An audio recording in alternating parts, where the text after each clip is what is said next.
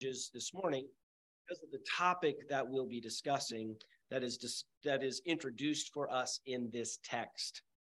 I invite you to join with me, if you would, in reading God's word. Like I said, anytime the word of God is read, it is probably the most important thing that I will ever say.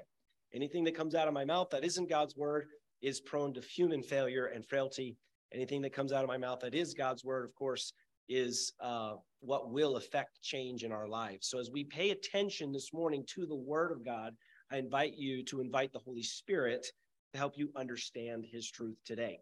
We're going to look at Genesis chapter 2 this morning, and I invite you to read with me just the first 3 verses. We'll look at Genesis chapter 2, 1 to 3.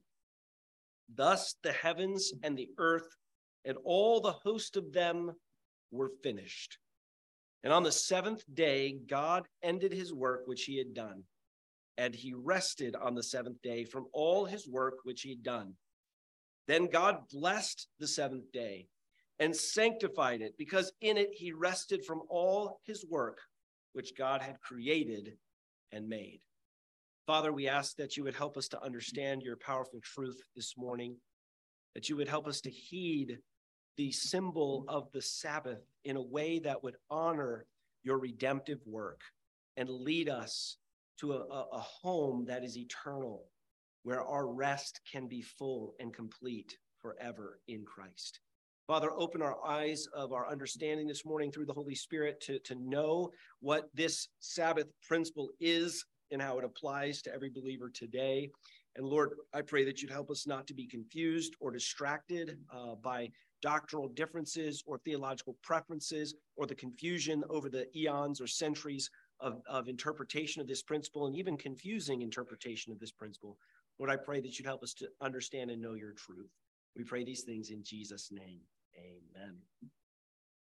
All right. So as we look at the text this morning, you say, Pastor, I thought we were done with Genesis chapters 2 and 3. I mean, Pastor Stephen just did this masterful exposition over the last 3 Sundays in those 2 chapters. Can't we move to chapter 4?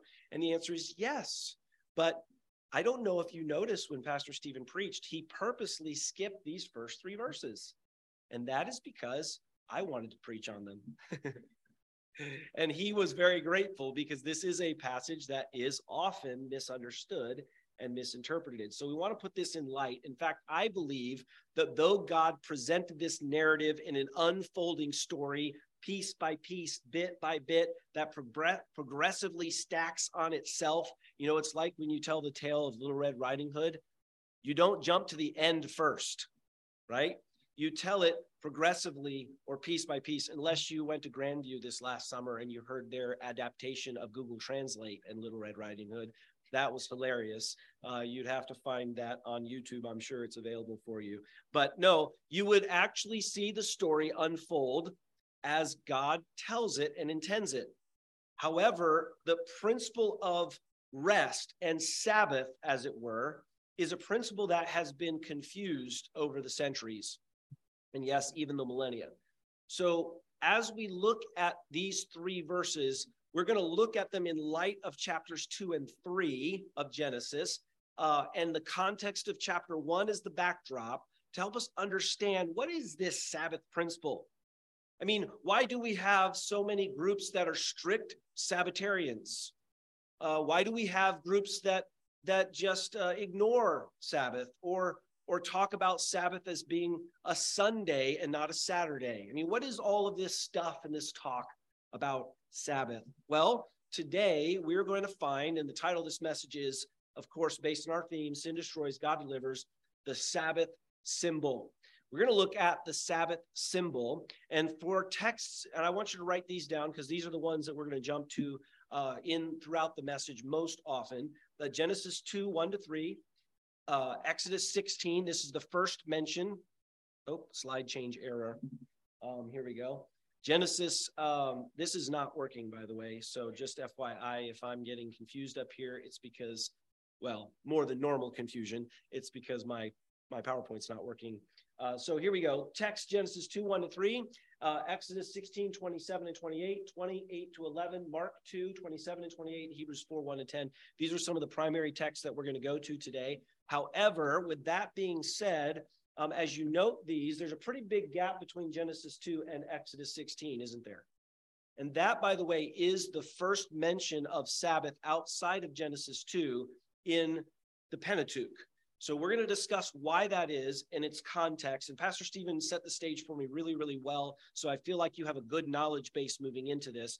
But as we're reminded, the Sabbath is a symbol, and I'm going to prove that to you today. As we look at the context of each text, we're going to be reminded that the theme this text displays is that God's sanctified rest is a symbol that is pictured in the Sabbath.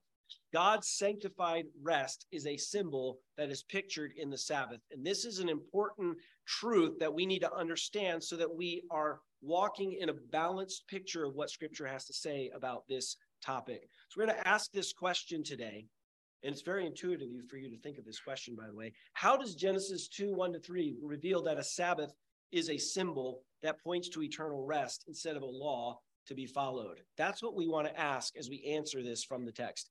How does this text reveal to us the Sabbath as a symbol that points to an eternal rest instead of a law to be followed?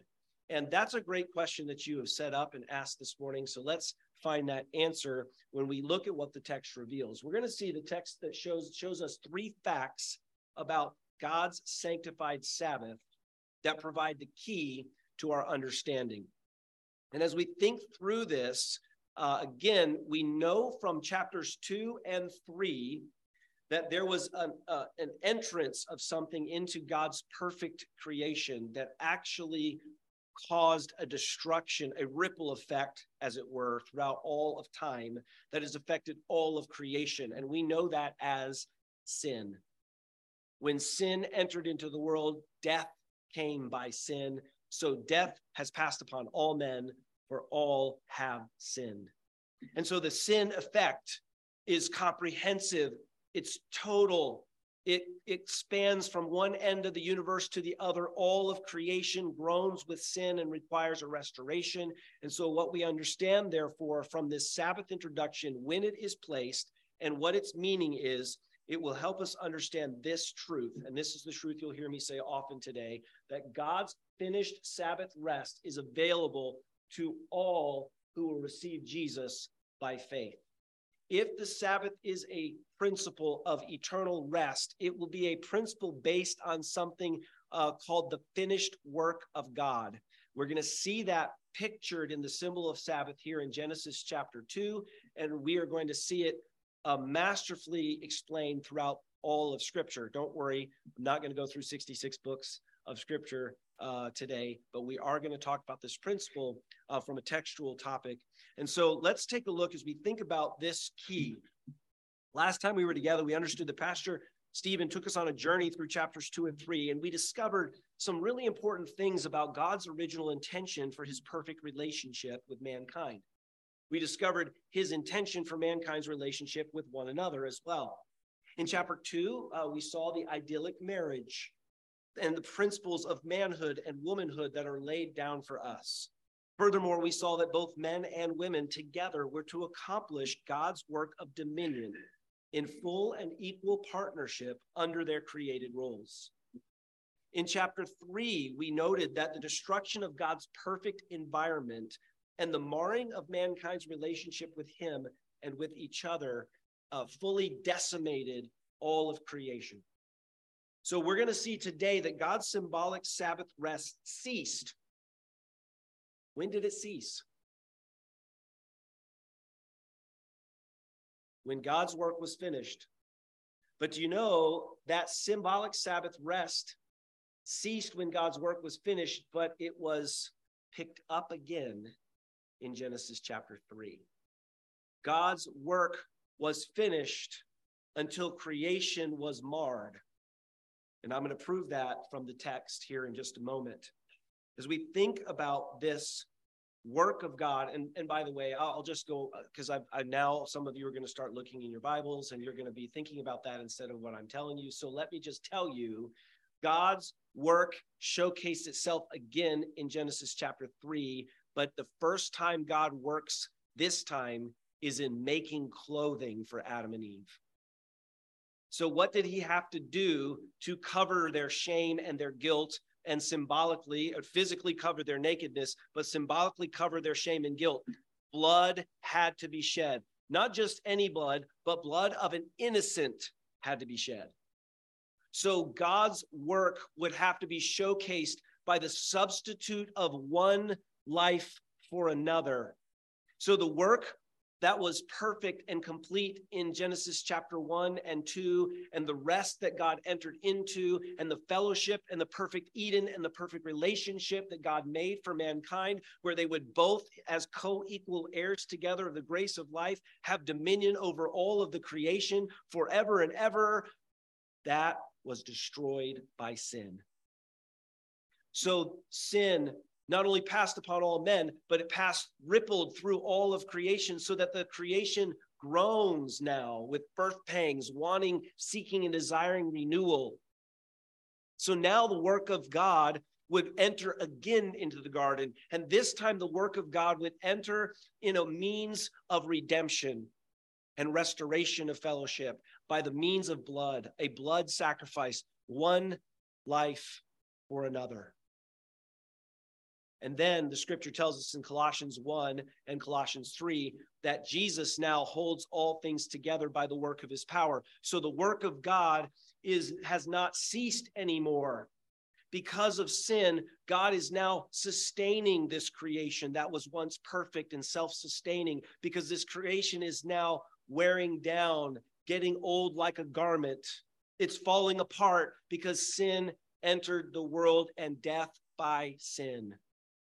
So the work of God continued from Genesis 3 and continues till today. But one day the work of God will be finished again. And by the way, God symbolically promised the real work of human regeneration would be finished, and was indeed finished. And it was mentioned very clearly as finished in one specific spot. And I hope you remember what it was. 7 things Jesus said on the cross. Number 6, it is finished. You see, friends, the work of God, the Sabbath rest of God, is symbolically instituted here in Genesis chapter 2 before the fall entered into the world. And so that symbol of God's eternal rest, providing a perfect place for mankind, then would be picked up and would be carried through the Mosaic law into the present. And so we need to discuss the confusion about Sabbath, because there are many divergent ideas about what that is. So track with me this morning as we think and meditate on this truth that God's finished Sabbath rest is available to all now who will receive Jesus by faith. Now, it will be eventually available when we're all glorified, but now we can walk in some semblance of the Sabbath rest that God has provided through Jesus. So that will be, I'm jumping to the end and finishing that as we dive in. So first of all, let's think about this. So I'm going to introduce this, and then we're going to dive into the 3 keys. I'll give you the first key in a moment. The word Sabbath, or Shabbat, depending on how you say it, means cease or rest or complete rest. It means desist, stop. It's found in every section of biblical texts. Forms of the word Shabbat occur 104 times in the Old Testament. Roughly 40% of the occurrences are in the Pentateuch, which is the first 5 books of the Old Testament. Another 40% roughly occur in the prophetic books, and the remaining 20% occur in wisdom literature and historical books. Technically, there are only 2 mentions of the word Shabbat or Sabbath in wisdom literature. They showcase in Psalm 92:1 and Lamentations 2:6. So basically, 38% are in historical books and 2% are in wisdom literature. But we divided into those 3 Jewish renderings of scripture, 40, 40, 20, 104 times. The text associated with the priesthood contain most references to the Sabbath. And then the noun Shabbat is thought to be derived from the verb Shabbath, meaning to rest. Okay, so the noun Shabbat is a rest, a ceasing, a desisting, and the verb to rest, to cease, to desist. These are the 2 words that we're talking about. Now, how are we supposed to understand Shabbat or Sabbath rest? The question is often posed is a simple one. If all the other commands are permanent, because the argument goes this way, remember the Sabbath to keep it holy, Holy. Those of you who are in Kids for Truth, remember that's number 4. Remember the Sabbath to keep it holy, Holy. That's how you memorize that. That is the 4th of 10 commandments. Now, I understand that, there is no perfect middle in 10 because it's even, right? But on the 2 commandments, the 2 tablets of the law, the first 4 are tablets about God, and the last 6 are about human relationships with each other. So the first 4 are about our relationship with God, and the last 6 are about our relationship with one another. And it's interesting that this one falls under the tablet about God. Remember the Shabbat to keep it holy. Now, the question then comes, if the other 9 commandments are permanent, wouldn't this one be considered permanent as well?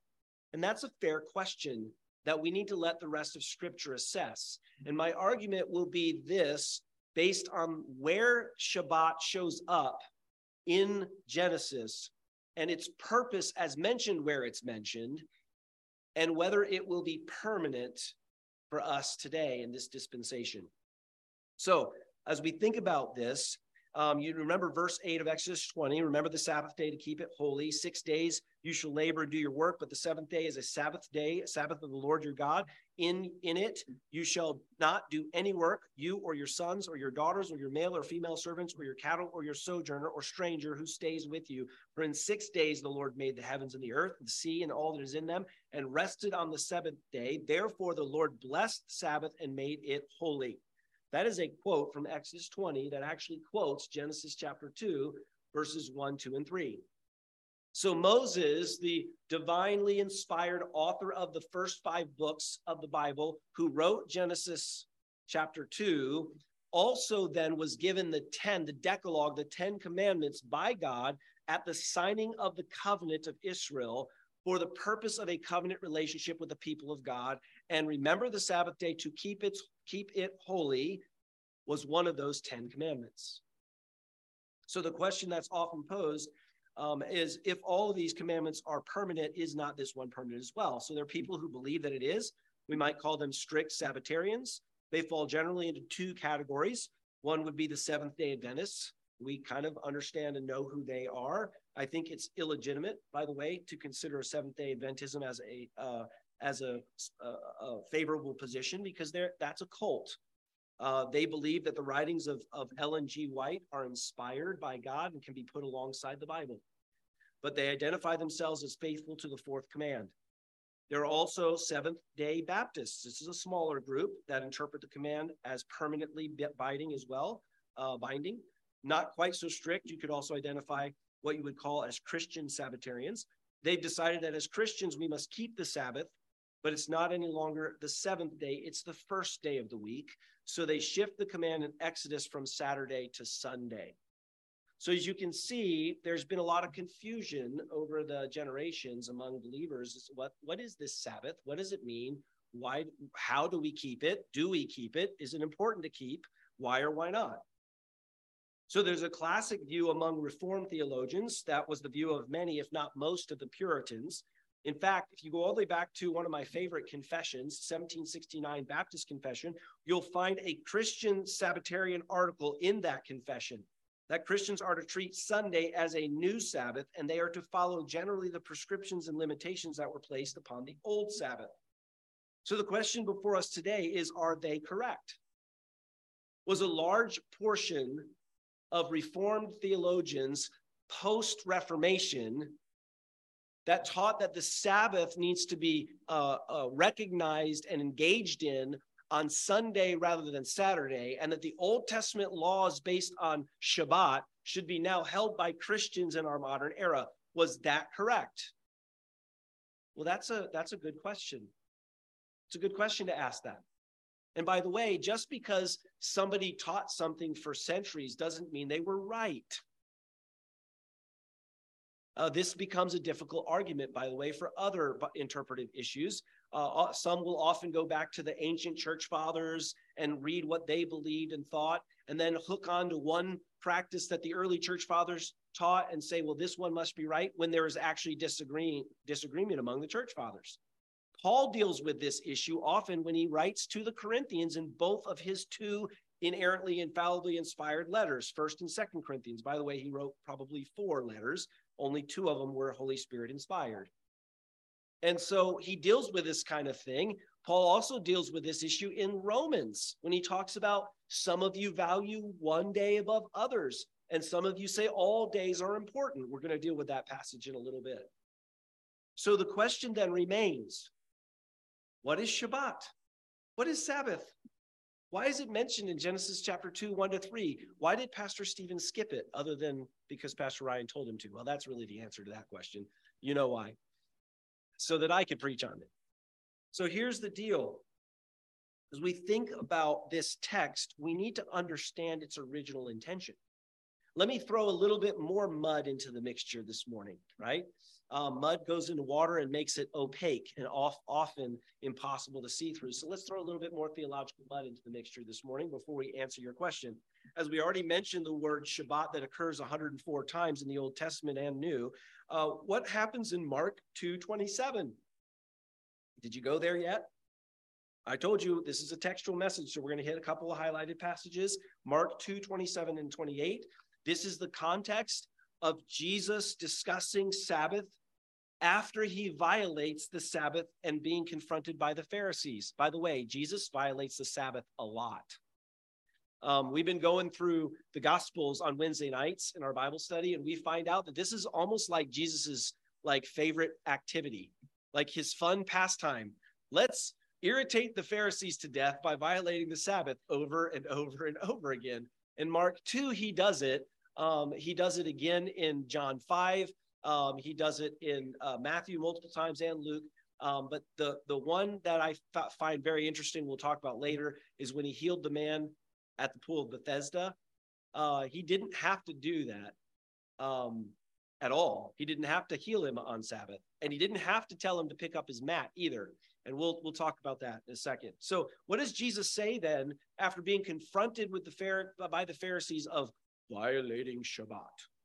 He says, man was not made for Sabbath, but the Sabbath was made for man, which was to say that the Sabbath was not to be a burden which men had to conform to, but the Sabbath was to be a delight which men could enjoy. The Jews had turned it into an almost unbearable burden. It said that they had added more than 40 strict requirements of things that you could not do on Shabbat, more than what Scripture already said. And so the second thing he said, which was even more shocking, he said, the Son of Man is the Lord of Sabbath. And thus he declared his sovereignty over the Sabbath. Okay, so now the opaqueness is beginning to filter down in the water of theology this morning. We've read the verses in Genesis chapter 2, verses 1-3, where it tells us exactly why God did what he did. We understand its context before the fall. And so now let's talk about 3 keys in the text that help us understand this. The first key that reveals that the Sabbath reveals this is that the Sabbath highlights God's finished work. Look back with me to our original text in Genesis chapter 2, will you? So the Sabbath highlights God's finished work. Genesis 2, thus the heavens and earth and all the hosts of them were finished. Now, this thus connects us to the end of chapter 1, and chapter 1 ends essentially with this statement. There were 6 days that God created, and God saw everything that he'd made, and indeed it was very good. So the evening and the morning were the 6th day. That is a conclusive statement that there is a transition from day 6 to day 7. Bing, bing, bing, bing. You all got the $1 million prize. Very good. And he says, now the heavens, the earth, and all the hosts of them were finished. And on the 7th day, God's work ended, which he had done. And he rested on the 7th day from all his work, which he had done. Then God blessed the 7th day and sanctified it because he rested from all his work, which God created and made. So we're going to see that the Sabbath highlights God's finished work. Notice that's just exactly what the text says. It literally just says, verse 1, all the works were finished. The end. God finished it. So the Sabbath then highlights God's finished work. Now, as we think about this reality, and we're back now in Genesis 2, the chapter opens with the indication that creation is over. We all just read the words about heaven, the earth, and God finishing. You'll note in verse 3, the word sanctified there that shows up in verse 3, seventh day, and sanctified it. We're going to talk about that in a minute, but the word essentially means holy. It is the word that is translated holy most often in the Old and New Testament. He holified it. He holied it. Okay? He sanctified it. So that word mean holy, it's actually the very first time the word holy is used in the Bible. It is an action that God did to that day. He set it apart. He sanctified it. So the root of that Hebrew word sanctify means to separate. But a better way to think of it really would be to turn it into a vertical concept. Rather than dividing it, he elevated it. This is not a hard concept for us to understand. How many of you ever seen a sports tournament or track meet, especially in the Olympics, and you have the ceremony where you give out the gold, silver, bronze, or whatever the track medals are, right? What do you have? A first, second, and third place, and the tiers are elevated. Okay? This is the idea here. God elevates this day, and he wants to highlight something very important. Now, I've tipped my hat to you by telling you that I believe the Sabbath is a symbol just by giving you the title of the message. And then I've even gone further to tell you that I believe that God's finished Sabbath rest is available to all who receive Jesus by faith. So there must be something about this Shabbat that is sanctified and the finished work of God that is in this spot in Scripture for a very specific reason to point to something very, very important. So when we ask and answer that question, why is this so important? Why is the finished work of God so important? And the answer is simply this: apart from this finished work of God, these essentially, 26 essential 24-hour days that have showcased, since the close of that day, there hasn't been any further creation with the exception of those divine miracles that we read about occasionally in the Old Testament. But apart from that, creation ceased on the sixth day. It didn't go on for thousands of years. It didn't go on for millions or billions of years. After 6 days, it was finished. It was completed. And so that is a special day because it signals that God's entire creation is finished. So there's a second verb in here. So there's 3 verbs in the text that highlight this.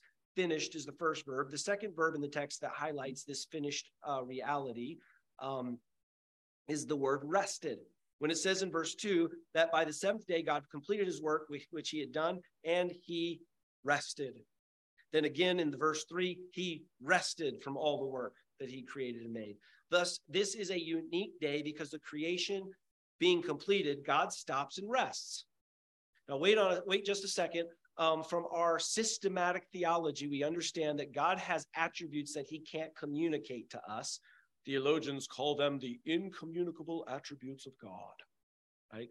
That's a wonderful theological word that means nothing to a modern reader. It just basically means that these are things that he cannot share with us because they're unique to him. One of them is his omnipotence, which means he's all-powerful, right? Let's just ask you a question here. If somebody is all-powerful, would they ever get tired? Well, we certainly couldn't possibly imagine not being tired. We just spent a weekend retreat with our leadership at Ironwood. We had so much fun, it was exhausting.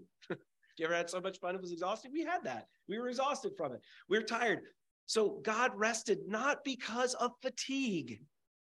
How do we know that? Because he's God. He's omnipotent. This didn't make him tired. He is setting up a symbolic principle to showcase a very important truth that the Sabbath highlights his finished work. He has done everything to make the perfect place for his perfect creation, for them to have perfect fellowship and perfect relationship, and nothing more is needed. Now, that is a massive key to helping us understand whether the principle of Shabbat needs to be carried into the New Testament dispensation or in even further. If something by Almighty God is finished, do you need to add to it? I mean, that's a pretty rhetorical question. Would you not argue that I just asked you a pretty easy no answer? If something was finished by a perfect being who is all powerful, and he said it was very good, do you need to add anything? And the answer is nope, done. So what is God highlighting here in his finished work? Well, that's an awesome question. And by the way, just for those of you who throw it out there, to prove, being Berean, so you search the scripture daily, so prove that Pastor Ryan isn't the one who's telling you that God is perfect and that he didn't need to rest because he was tired. Isaiah 40, verse 28 tells us that the Lord does not grow weary. Okay. The psalmist also says the Lord doesn't slumber or sleep. Okay. So the Bible attests, it's self-attesting to the fact that God is all powerful and he doesn't need to sleep or rest. He doesn't become weary. So he instituted this of his own volition to showcase the one primary truth, the first key to help us unlock understanding Shabbat principle, that the Sabbath highlights God's finished work. When God rested, he was satisfied, which takes us back to verse 31 of chapter 1. God saw that all that he made, and behold, it was very good. It was the perfect work. It was the rest of utter satisfaction. And by the way, there would be no more creation for a little while. There was no more work of God to do. God didn't do work again until chapter 3. Not very long after this, Adam and Eve, tempted by the serpent, Adam willfully chooses to disobey God and plunges all mankind into sin, and all of creation now is affected by the sin principle, the destructive nature of sin. What is our theme for this year? Sin destroys, but God delivers. And here, this highlight of the Shabbat principle is a highlight by God himself, the God who never grows tired, never grows weary, doesn't sleep, and doesn't slumber, decided to rest. He elevated day 7 to showcase something about his finished work.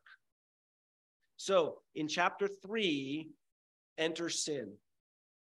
I mentioned this at the very beginning, so let me circle back and I'm going to pounce on point number 2 here in just a second. God finished his work, but that finished work was marred, yea, decimated by sin. So the next time we see God work is in chapter 3, and the first thing he does that would be considered work is with his own authority and power, he kills an animal, he sheds the blood of an animal, and he clothes Adam and Eve with it. Now, that of course highlights the important reality that we will then showcase throughout the rest of Scripture. Sin requires death. Sin requires blood. And in this case, sin would require the innocent blood of an animal to temporarily clothe God's perfect creation, Adam and Eve. And that temporary symbolic clothing of them would require a blood sacrifice that would happen in perpetuity until the ultimate sacrifice would come, the Lamb of God, which takes away the sin of the world, and his name is Yeshua, Jesus. So, Shabbat, Sabbath rest. What is the first key that we see? The first key in the text is the Sabbath highlights God's finished work. God's work was only finished for a short time, and then he had to work again. And that work was a work of restoration and redemption. So my question to you is God still at work in restoring and redeeming lost humans to himself? And I hope your hearty answer is, hallelujah, yes, he is. And I am one of them, right? God his work now is no longer the creation of this perfect world and this perfect environment. His work now is to restore fallen humanity so that he can then bring them into a new heaven, new earth, and a new Jerusalem that mirrors beautifully the first Eden that he had created. You see, the redeeming finished work of Christ, once for all who call on him, is mirrored in God's original Shabbat. He already provided the perfect Eden with perfect humans, Adam and Eve, with a sinless environment, with all that they needed for perfect relationship with each other and relationship with God and fellowship for all eternity, and they chose to break that. What an interesting idea. Perhaps you've never heard this kind of message on Shabbat. Well, kind of that was my point. I mean, it's not new to me, by the way. This is a pretty normal truth for our thought process, and I believe the text clearly shows this key, the finished work of Christ or the finished work of God, that would then be highlighted later when he would provide the finished work of Christ to take away sin for all eternity. Because what is God doing? He is working to renew that which was lost in Eden. And he will do so by remaking a new heaven, new earth, and a new Jerusalem. And even as we talked about when we preached through the book of Revelation, the 144 cubic mile, 1,500 essentially cubic mile New Jerusalem is literally the exact dimensions of the Holy of Holies on a massive scale. The Holy of Holies was the place where God's Shekinah glory would dwell within the tabernacle, the tent of meeting in Old Testament Israel, and then eventually in Solomon's temple, and then eventually in the new heaven and the new earth with the new Jerusalem, exact cubic dimensions of the holy place. God is restoring it. Now, does that mean Eden was cubic? I don't know. I have no idea. All human illustrations break down at some point, but we certainly do know that in the midst of this earth that God made, he put a garden. And in the midst of heaven and earth, eternally, he will put a new Jerusalem.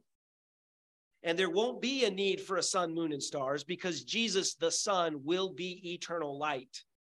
And the gold that used to flow out of the four rivers and used to be harvested in the land of Havilah that we saw in Genesis chapter 1, the gold will actually comprise the streets of the New Jerusalem and the walls of the New Jerusalem, and it'll be so pure that it'll be transparent. So when the light of God's glory through the person of Jesus shines through, the entire city will illuminate all of the heavens and the earth because Jesus's light will radiate through the new heaven. And every foundation will be made of every precious stone, 12 precious stones, and all the gates, the ways into this new city will be named after the gates and foundations, after the people of God, Old Testament Israel, and the people of God, New Testament Church. Because the people of God will all be gathered in the place of God's perfect fellowship, with perfect relationship, with no more sin, all because of what? Say it. God's finished work. In Genesis chapter 2, God finished his work. And we are meant to sit here and think and ponder living in a sin-cursed world as we read Genesis chapter 2, 1-3 and think, wow, what would it have been like to live in Eden? What must have this been like? What were Adam and Eve thinking? Right? That's the next thing. You go to Genesis 3 and you're like, guys, what are you doing? Perfect place, perfect relationship. All you had to do was follow the Lord, follow the Savior. He said the work was finished. He rested. He was saying, hey, come rest with me. Come recreate. Come enjoy my perfect fellowship, perfect relationship, and perfect creation. The work is done. But no, we had to make more problems. We had to make more work, right? So that brings me to the second key that the text showcases. What is the second key here? The second key in the text that it reveals about Shabbat is that the Sabbath brings God's fellowship blessing.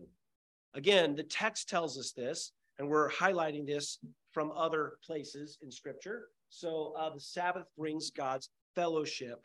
It's fellowship. And so as we think about this principle, and we look at this second principle, we find this now in verse 3, the beginning part of verse 3. So now that God has to re-enter creation, he has to do another work. He has to redeem Adam and Eve to restore their fellowship with him and their relationship. But now they live in a sin-cursed world where fellowship will now be broken over and over and over and over.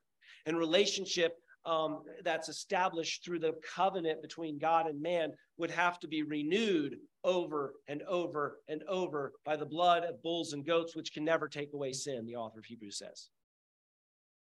And so as we look at this second key, the Shabbat, Sabbath brings God's fellowship blessing. Now, do you hear in these three verses, do you see in these three verses anything about humans? Do you see anything in these three verses about God commanding Adam or Eve to rest? Look at them again. Let's just look at them again. Thus the heavens and the earth were finished. All the hosts of them were finished. And on the seventh day, God ended his work, which he had done. He rested on the seventh day from all his work, which he had done. Then God blessed the seventh day and sanctified it, because in it he rested from all his work which God had created and made. Anything here about a command to observe Shabbat? Nothing. Law of first time it's mentioned, it has key elements to it. The first element we saw is a finished work, God's finished work. The second element is a work of blessing. We're going to talk about that. But it's interesting because without sin and perfect man in every sense, there was no depletion of his energies when he was doing whatever the simple tending of the garden called for. Can you imagine being Adam and Eve and not getting tired? I can't. I don't think any of us will ever be able to imagine it, because we don't understand what it's like to be in a perfect, unmarred, non-sin cursed human body. We just don't. We won't get it until glory. So there's no need to have a day of rest for man. What would he rest from? He's living in paradise with no labor, no sweat, no expended or lost energy. There's no Sabbath law given here for Adam, none at all. Nothing is said about this day being a day of worship. It doesn't say anything about that. It doesn't prescribe anything for anyone. It's isolated completely to God. He completed his creation. He's satisfied with it. He ceased, which is constituting rest. And the third verb in verse 3, he blessed the seventh day. So these three verbs clearly showcase the key meaning of this text. It's finished. He rested, he blessed. So this day, this is so important for us to understand. He designated that seventh day as a special memorial to his creation and its original perfection. So the Sabbath was a memorial to the finished work of God that he would bless. And the third point, I'm going to tell you in a minute when I'm done with the second point. Okay? The Sabbath highlights not only God's finished work. Oh, good. My thingy here doesn't show that I'm on this slide. That's really distracting. Sorry. It's not distracting for you because you can't see what the iPad says, but it is for me. Because I'm like wondering, okay, do I need to circle back? Did I say that yet? I already said it. So let's move on to the second point. Okay. So as we look then, it's actually kind of an awkward way as you think about this. As we look to understand this is a day to be elevated above all other days as a memorial to remember the glory of God's perfection in creation. Every seventh day from here on out would be a reminder that God in 6 days created the universe in perfection. Have you ever asked yourself why we operate calendars all over the world in sevens? I mean, we Americans, we already have the standard system. Everybody else in the world uses metric. I mean, wouldn't ones, tens, hundreds, thousands, tens of thousands, millions be a whole lot easier? All you got to do is drop zeros, Yet here, God set up our calendar on 7 days. I understand the 32 or so governments that France went through from the slaying of Louis XIV and onward until they finally came up with their latest government. The 32 attempts. And one of those attempts, they actually tried to change their calendar to 10 days. And they tried to change their 24-hour periods to reflect a 10th system of tenths. And it was a total, utter, abysmal flop and failure. People were getting sick and stuff, the world, the entire country began to implode because they were trying to change the system from sevens to tens. So it's kind of awkward to think about that. But here we find that God instituted this. To reject, this is when we reject the series of sevens that God instituted, we're actually rejecting God as creator. To reject God as creator in 6 days is to unbless the seventh day. To say that somehow God used thousands of years or millions of years or billions and billions of years is to desanctify this day. There's a reason why we live in a 7-day unit and why man has always done so. And it's because every seventh day provides for us a reminder that God is creator, created in 6 days and the entire universe. In fact, in Revelation chapter 14, which we've already preached on multiple times before, there is the testimony of the everlasting gospel, where the angels are flying through the heavens and preaching the everlasting gospel, that the rest, eternal rest, has come to God's people, and the great dragon, the beast who interrupted paradise with his slithering, sinful insertions and temptations, is now put down, cast out, and destroyed forever and ever. That's the blessing of the seventh day. That's the blessing of the finished work. That's the concept of the symbol of Shabbat or Sabbath. Every seventh day that passes should stand as a testimony to the Creator. Every Saturday. Now, America, the Western world with its Christian influences, worked toward a 5-day work week. Part of that was the underlying sense that Saturday was a day to enjoy creation. I mean, this happens a lot, right? Friday night, the toy haulers come out, right? The toys get moved out. They get pressure washed off from the mud from the weekend before. They get thrown on the toy hauler because Saturday is a day to go recreate and enjoy God's creation.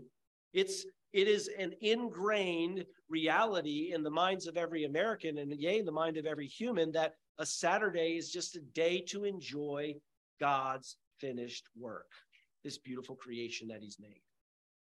Saturday is a perpetual witness to God as creator. Sunday, on the other hand, is a perpetual witness to God as redeemer. I'm not going to talk about that today much more than just mention it. That's a totally another sermon. Why does the New Testament church worship on Sunday? Well, you're going to hear about it on Easter. Why do we worship on Sunday? Well, like I said, come back April the 9th, and I'll tell you why. But in the meantime, here we are. God blesses the seventh day. But so we go back to Genesis 2. There's no mention in Genesis 2 of Shabbat or Sabbath being a law. There's no mention of Sabbath being a day of worship. Did you see that in Genesis chapter 2? Does God say he rested and thus you should worship on this day? I'm hoping that you're following me and you're thinking through this, okay? One of the blessings and curses of a pastor's teaching gift is that I want to teach for you to understand. And so if I'm holding out for your understanding, if I'm holding out, it's because I want to know that you understand what I'm saying so that I can move on to the next point. And everybody says, we understand, Pastor, keep going, right? Okay, here's the point. The next time you and I even run into the word of Shabbat, then is Exodus 16. So let's look at that. Exodus 16. What's the context of Exodus again? This is Genesis is beginnings. We are in Genesis. We've done Genesis chapters 1 through 3, which showcases the first little tidbit of human history thousands of years before Exodus chapter 16. In Exodus, God has raised up a deliverer by the name of Moshiach or Moses. Moses was raised in Pharaoh's court because the Pharaoh, prior to that, had demanded all the midwives kill the Hebrew children. And rather than have their son murdered, Moses' wife makes an ark. That's symbolic, by the way. Makes an ark, a little boat to put Moses in, and floats him in the Nile. No doubt, savvily, as a smart woman always would, she shoves him in the Nile in the spot where Pharaoh's daughter would be going to bathe with all her entourage, so that Pharaoh's daughter would see this cute little baby and be like, oh. And that's what happened. So she collects little Moshiach. Moses gets raised in Pharaoh's court. Moses recognizes his heritage, and God has a calling on Moses' life to deliver God's people from Egypt. Moses does so in power, the power that Yahweh provides, after spending 40 years in the wilderness getting to know who Yahweh is, the great I am. He comes back in power and authority after 10 plagues, the last of which was the death of the firstborn and the saving of God's people through, you guessed it, the Passover lamb, where God would see the blood in the shape of a cross on every Hebrew door. You get it? Blood, cross. And he would pass over and not kill the firstborn because that household was covered by the blood of the lamb. It was a foreshadowing, a symbol of the deliverer, Jesus, Yeshua, who would come and deliver all of God's people of all ethnos, of all language groups, for all time, so that they would enter into God's newly finished work, the new Jerusalem, the new heaven, and the new earth. Don't you love connecting all these big dots? Isn't it fun seeing all this cool stuff that God has done and the way he designed it? Sometimes we get lost in the forest because we're stuck looking at all the trees. And don't get me wrong, the trees are lovely.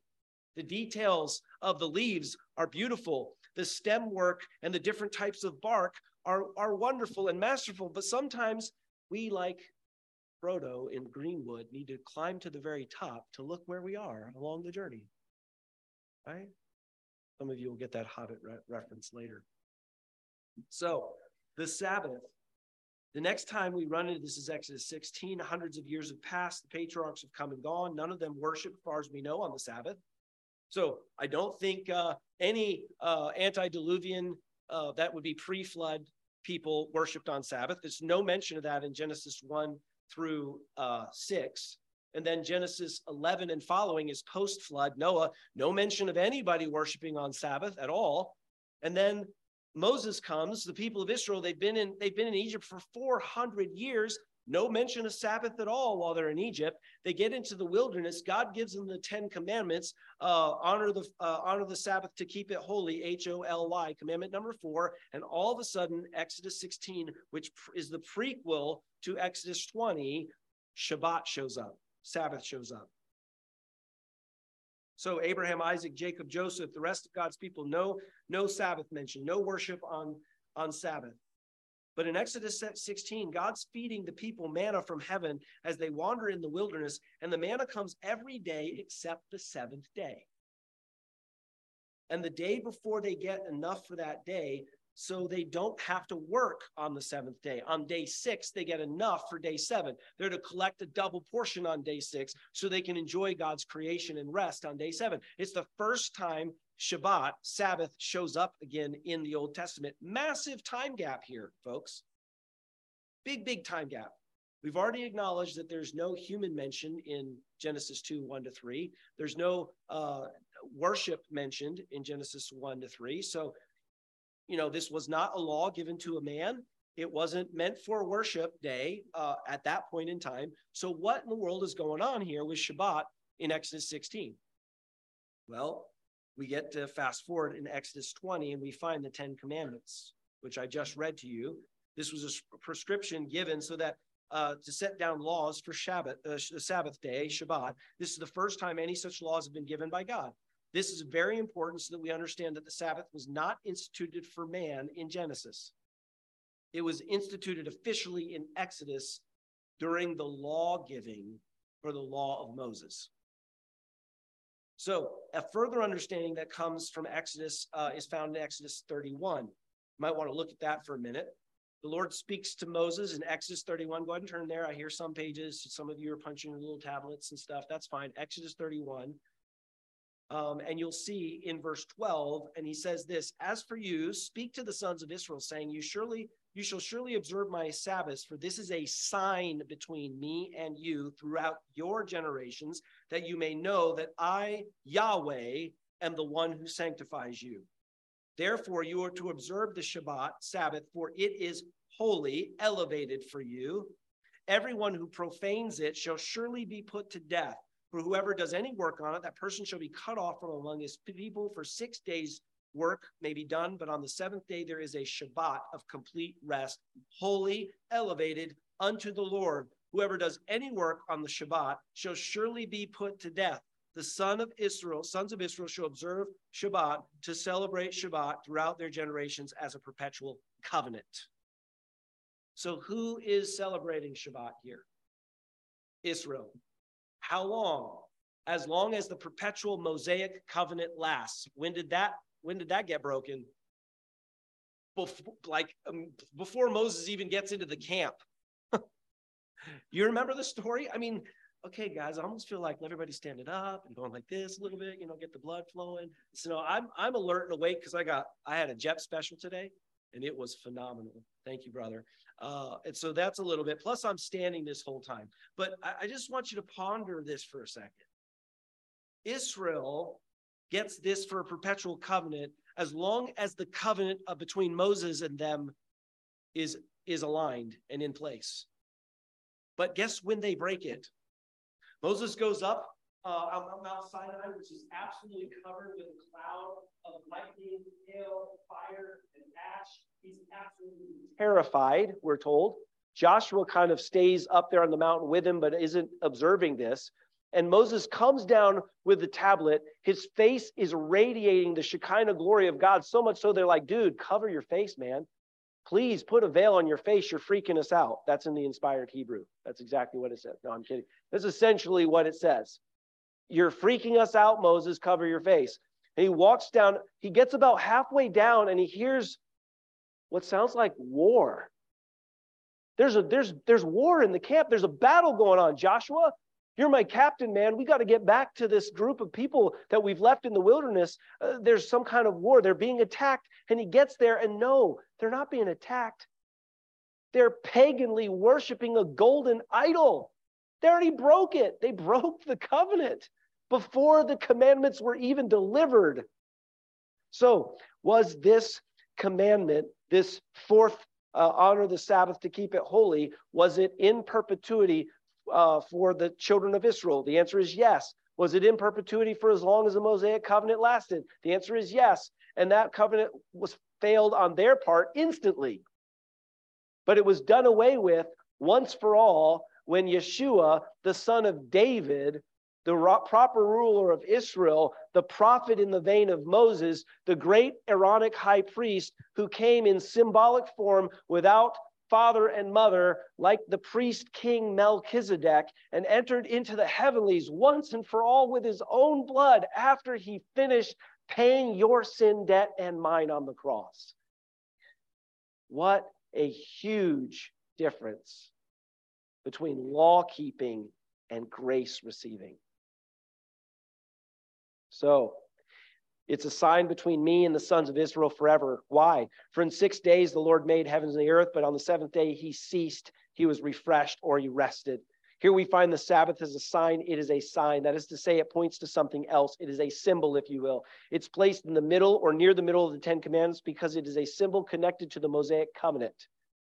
Let me see if I can continue to help you with this understanding. When God made a covenant with Noah, he promised Noah that he would never destroy the world again, and he gave Noah a sign. What is that sign, Grandma? The rainbow. He gave, by the way, the rainbow belongs to us. It does. I think it's ironic that others have conscripted the rainbow, and I'm okay if they fly it all over the place, because to me, it is God's sign that he will never destroy the world again through flood. And I say, praise Jesus, he's showing a sign all over the globe that he is still God, whether they acknowledge it or not. He's Lord God. It's a sign. It's God's promise. They're claiming his promise all day long. Hey, you like God too? Awesome. Ooh, don't do that. You'll get stoned. Anyway. So when God made a covenant with Abraham, he made that covenant with Abraham and he designated a sign. The sign of the Abrahamic covenant was circumcision. But the circumcision was a symbol because he told Moses, you need circumcised hearts. You need a spiritual transformation. So he gave the sign of the covenant of circumcision. He gave the sign of the covenant to Noah, a rainbow. Observing with a duplicitous heart gain nothing. They were to come to God with a pure heart of observation. Isaiah 1:13 says, bring your worthless offerings to me no longer. Incense is an abomination to me, the new moon and Sabbath. The prophet Hosea pronounces a similar judgment on their hypocritical Sabbaths. I'll put an end to all their gaiety, her feasts, her new moons, her Sabbaths. It didn't mean anything to observe it outwardly without a heart of love and devotion to God. But what was this symbol for? What was this sign for? Why this sign? I think you'll understand this when I explain it. The Sabbath was a reminder of creation.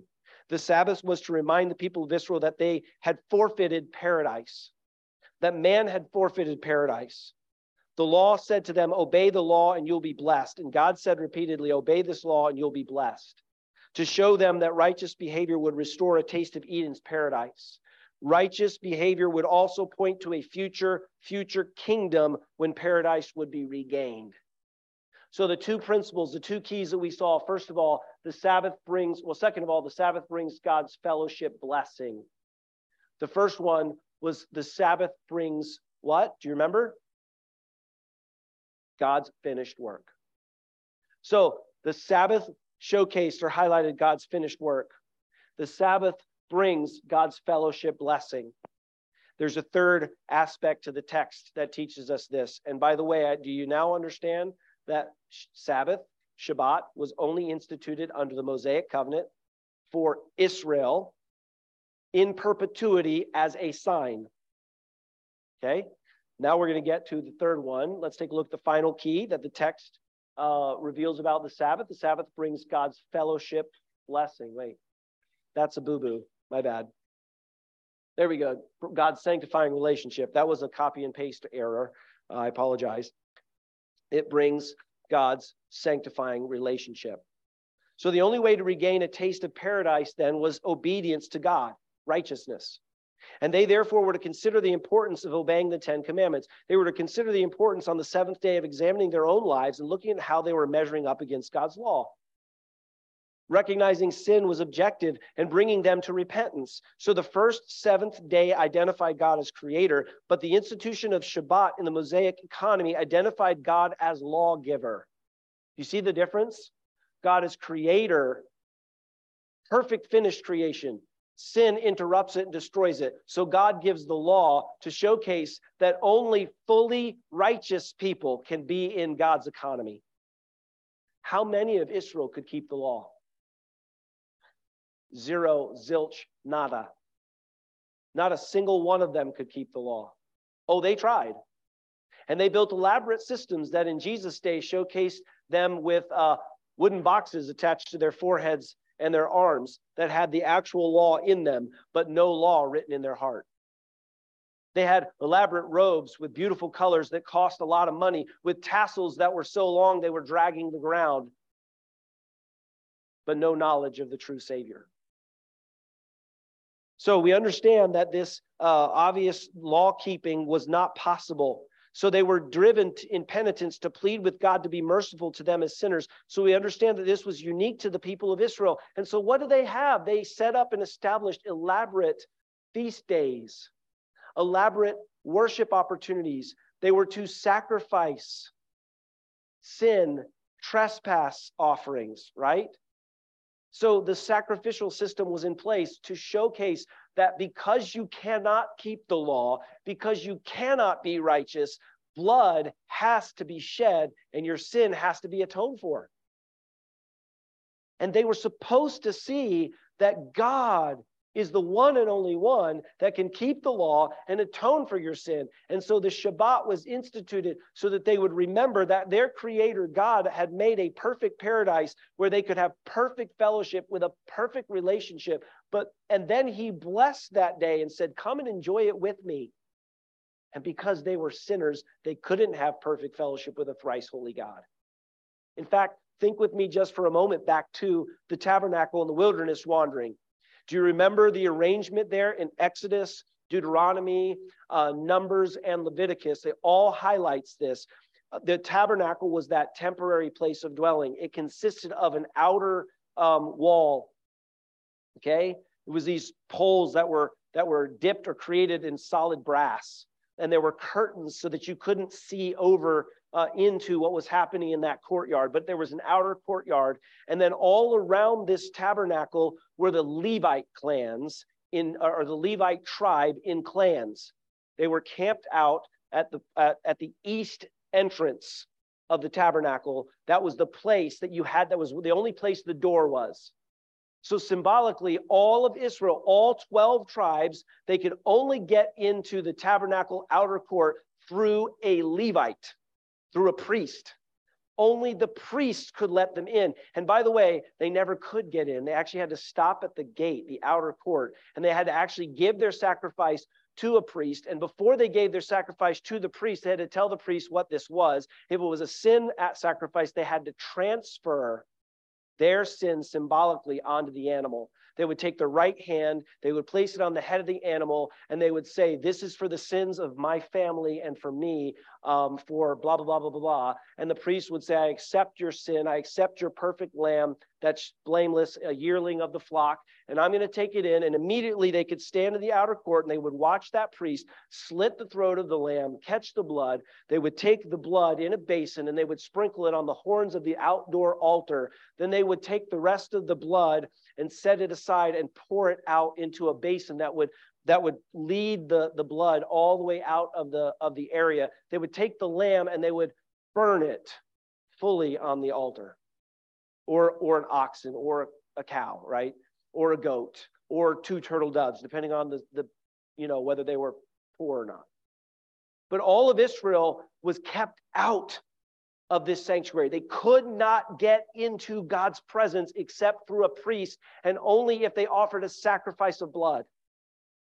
And if you get in the inner court, you had the brass laver to wash and to ceremonial cleanse the hands before you sacrificed the animal, and then to wash the animal before it got burnt on the altar. And then when you entered from the brass laver and the altar itself on the outside, you'd go into the inner part of the temple.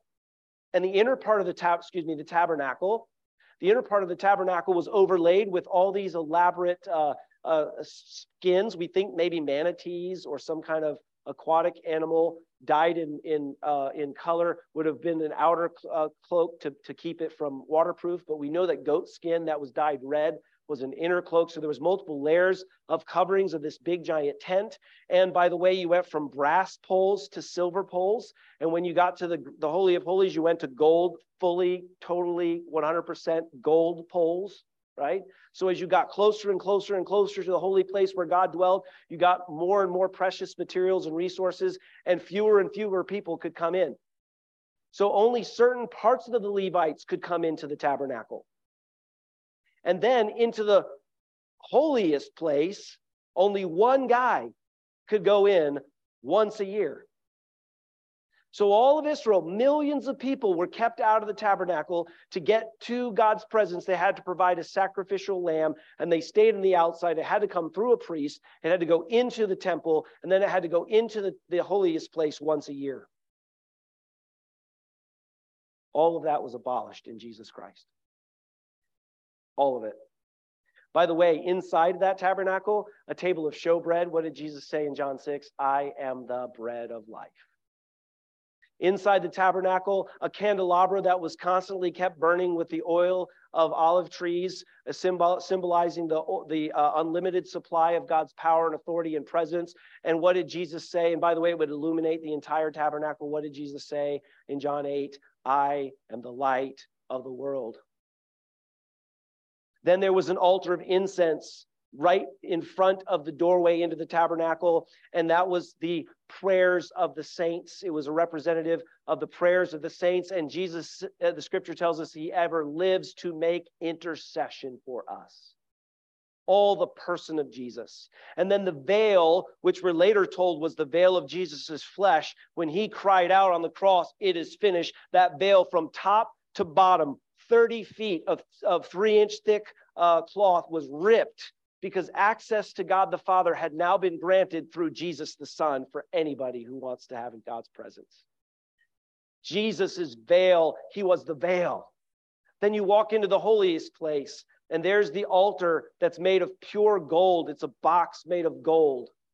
And inside are the 10 Commandments and Aaron's rod that budded, right? And on top of the lid of the box is the nyala, the covering, the atonement covering, where the blood is sprinkled, and you have eons or centuries of dried, blackened bread blood covering this beautiful gold testimony to showcase that it's the blood of Christ that entered into God's very presence, overshadowed by the Shekinah glory of the seraphim, or the glory of the seraphim angels, not the Shekinah glory, that only belongs to God.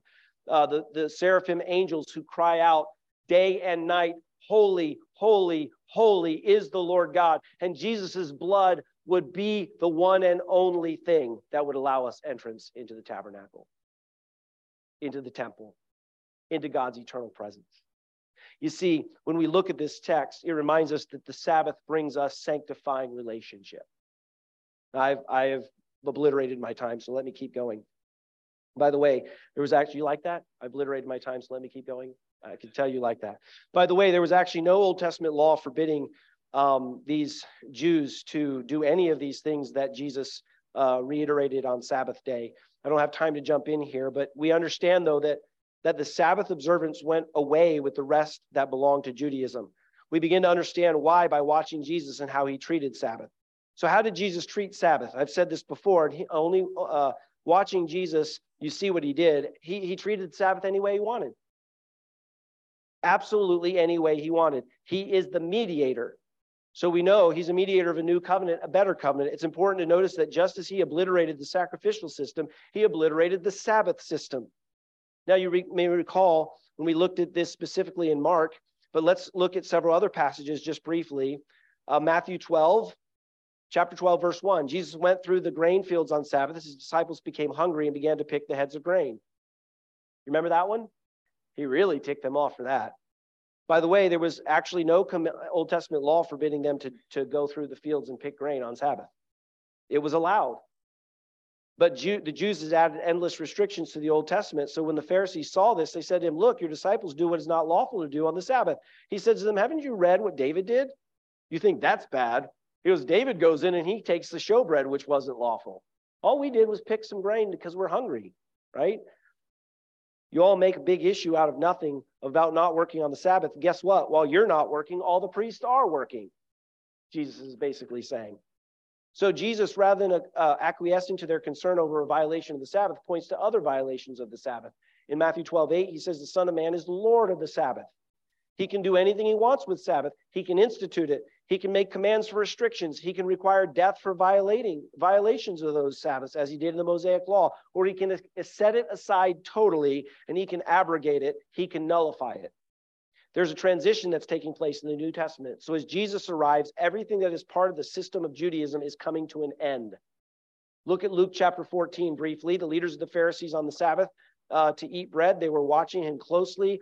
They were in front of them. There was a man suffering from dropsy. And Jesus asks them, is it lawful to heal on the Sabbath? Luke 14, the Pharisees keep silent. So guess what he does? He gets a hold of him and he heals him and he sends him away. He says to them, which of you will have a son or an ox fall into a well and will not immediately pull him out on Sabbath day?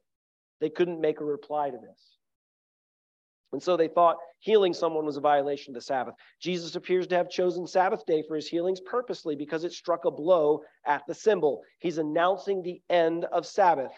By the way, healing was no violation of Sabbath law either. The Old Testament doesn't say anything about not healing on Sabbath. That was an added thing that the Jews went on to do. What about Mark chapter 2? Let's go back there, and I'm almost done, I promise. Mark chapter 2 is where we first began. He's passing through the grain fields on Sabbath. His disciples begin to make their way while picking the heads of grain. It's the same account that's in Matthew. The Pharisees say to him, look, why are they doing this? It's not lawful to do on the Sabbath. And he goes through the illustration of David. And you understand, down to verse 27 in Mark chapter 2, he says, the Sabbath was made for man, not man for the Sabbath. The Son of Man is Lord of the Sabbath. So God designed the Sabbath to be a blessing, to bring rest,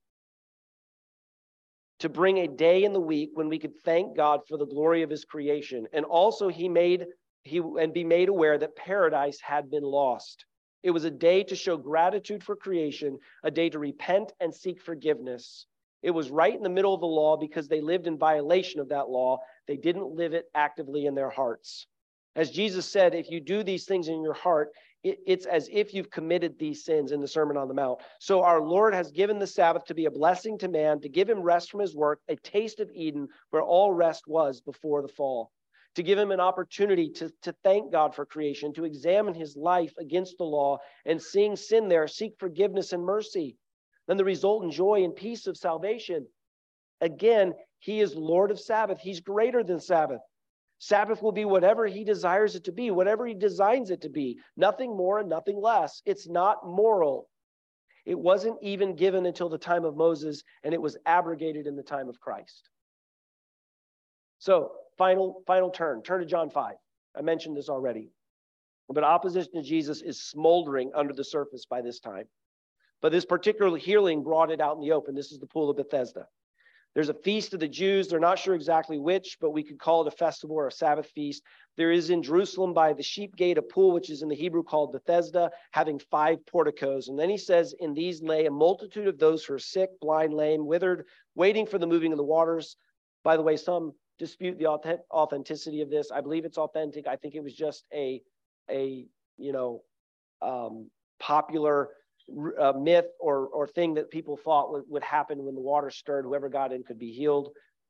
So an angel of the Lord is told it goes down at certain seasons of the pool, so forth. Part of verses 3 and 4 may have been added later, but that's why they have little brackets here. But in verse 5, this picks up in the original text. A man was there who'd been ill for 38 years. When Jesus saw him lying there, he knew that he'd already been there a long time in that condition. He says, "Do you want to get well?" And the sick man answers, "Sir, I have no one to put me in the water when it's stirred. But while I'm coming up, another steps down before me." It was probably some kind of superstitious idea. But Jesus says to him, "Get up, pick up your bed, and walk." Very light straw mat is what this probably was, rolled up under his arm. Immediately, the scripture says the man became well, and he picked up his bed and he walked. And here's the rub. Now it was Shabbat. Old Testament law didn't forbid walking, by the way, or even carrying your pallet from one place to another, but rabbinic tradition had formulated about 40 different forbidden activities, and guess what? They're found in the Mishnah, and one of them was carrying your mat on the Sabbath. So they yelled at Jesus and said, "You violated Shabbat by making this man carry his mat on the Sabbath." Now, Jesus had violated the Sabbath. He didn't have to heal the man on Sabbath. He didn't have to command him to do anything that violated Sabbath sensibilities, but he did, and he did it on purpose. Verse 15 says, the man went away, told the Jews that it was Jesus who made him well. For this reason, the Jews were persecuting Jesus because he was doing these things on Sabbath. He would never violate the 10 commandments. Did you catch that? Jesus would never violate the 10 commandments. If he did, he would have not been righteous, thus would not have been able to satisfy the righteous law of God. So by commanding all of these Sabbath breaches were not Sabbath breaches, according to God. Are you tracking with me? Okay. So verse 17, he goes beyond this bringing down the whole system, and he says, "My Father is working till now, and I myself am working." Wow. His is a claim to be deity. Jesus says, "My Father and I are doing our work before your eyes." We're working for this very reason, verse 18. The Jews were seeking all the more to kill him because he was not only breaking Sabbath, but he's also calling himself God as his own Father and making himself equal with God. Jesus was claiming to be God. So, these Pharisees were strict Sabbath keepers. They followed the old covenant and embellishments to the letter, yet they missed the whole point of Shabbat. They found no rest from their endless work efforts at salvation.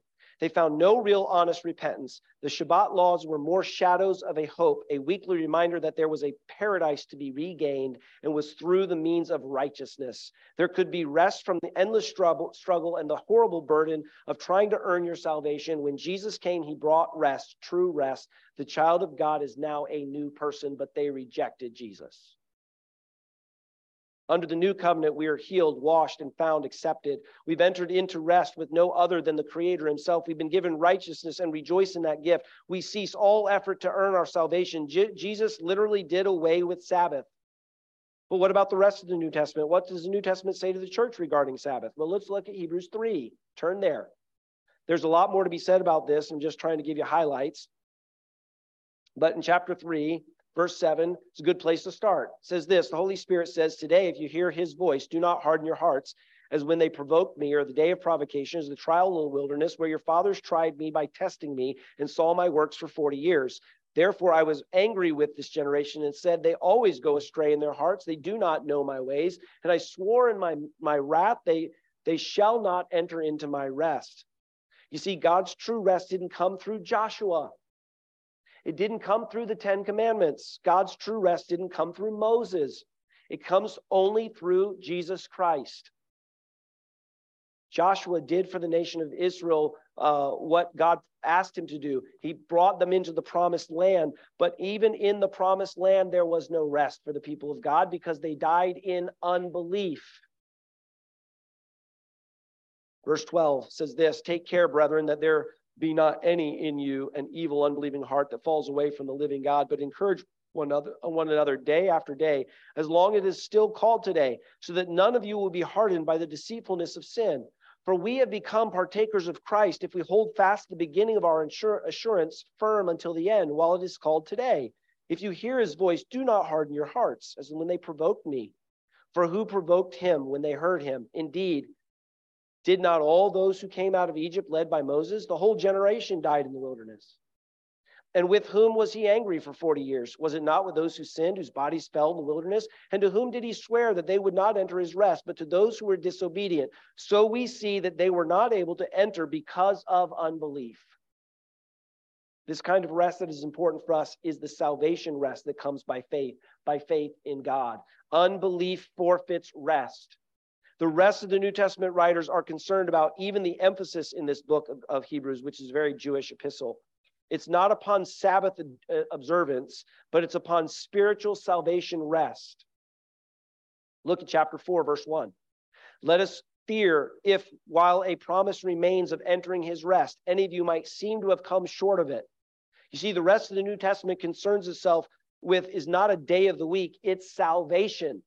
Listen to what he goes on to say. "For indeed we have good news preached to us, just as they also, but the word they heard did not profit them, because it was not united by faith in those who heard. For we have believed, have entered that rest." There's never a command in the New Testament to keep the Sabbath. Never. All 10 commandments are repeated in the New Testament. Some of them are repeated over and over again, but the Sabbath keeping is never mentioned in the New Testament. It was in the midst of a moral law, a sign and a symbol to lead the people to the rest and repentance. So, there's no prescriptions of Sabbath rules anywhere in the New Testament. There's an instruction about behavior on the Sabbath. There's no instruction about behavior on the Sabbath anywhere in the New Testament. In Acts 15, when the Jerusalem Council decided what would be required of Gentile believers in the church, they didn't require them to observe the Sabbath. The apostles never commanded anybody to observe Shabbat. They never chastened anybody for not observing Sabbath. They never warned believers about Sabbath violations. They never encountered believers to hold or encouraged believers to hold to the Sabbath. It's gone, with one exception. We can go back to the original Genesis chapter 2, and we can be reminded that every seventh day that goes by is an opportunity for us to acknowledge the greatness of our Creator. We can bless that day by acknowledging God as Creator. And then, as I said, and this for we don't ever really celebrate a Sabbath in the Mosaic sense because it's a ministry of death. But we can celebrate a Sabbath in the Genesis sense as we celebrate God as our Creator. The first day of the week as we celebrate him as our Redeemer. And so, friends, the Sabbath highlights the finished work of Christ. That Sabbath highlights, the Sabbath highlights blessings, God's fellowship blessings. And finally, the Sabbath brings God's sanctifying relationship. So today we saw that the Sabbath is instituted by God. It showcases his finished work, which brought blessing and relationship to mankind. But because of sin of all creation now groans for renewal and must be remade. The Sabbath rest God highlighted in the garden will be available again for all eternity, for all who accept by faith God's eternal means of rest. That's Jesus Christ's finished work of redemption on the cross through his resurrection. Friends, God's finished Sabbath rest is available to all who receive Jesus by faith.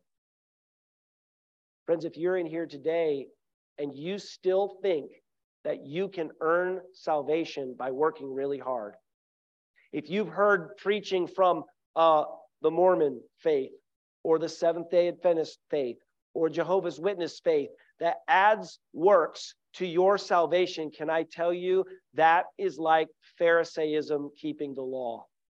You'll never be able to do it, and it won't get you into God's heaven. The only thing that can save to the uttermost is Jesus. and all of us must come to God through him. There is no Sabbath keeping.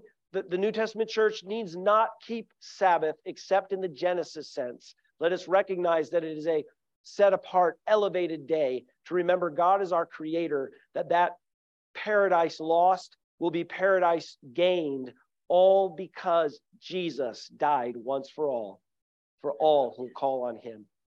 Friend, call on him today if you have not done so.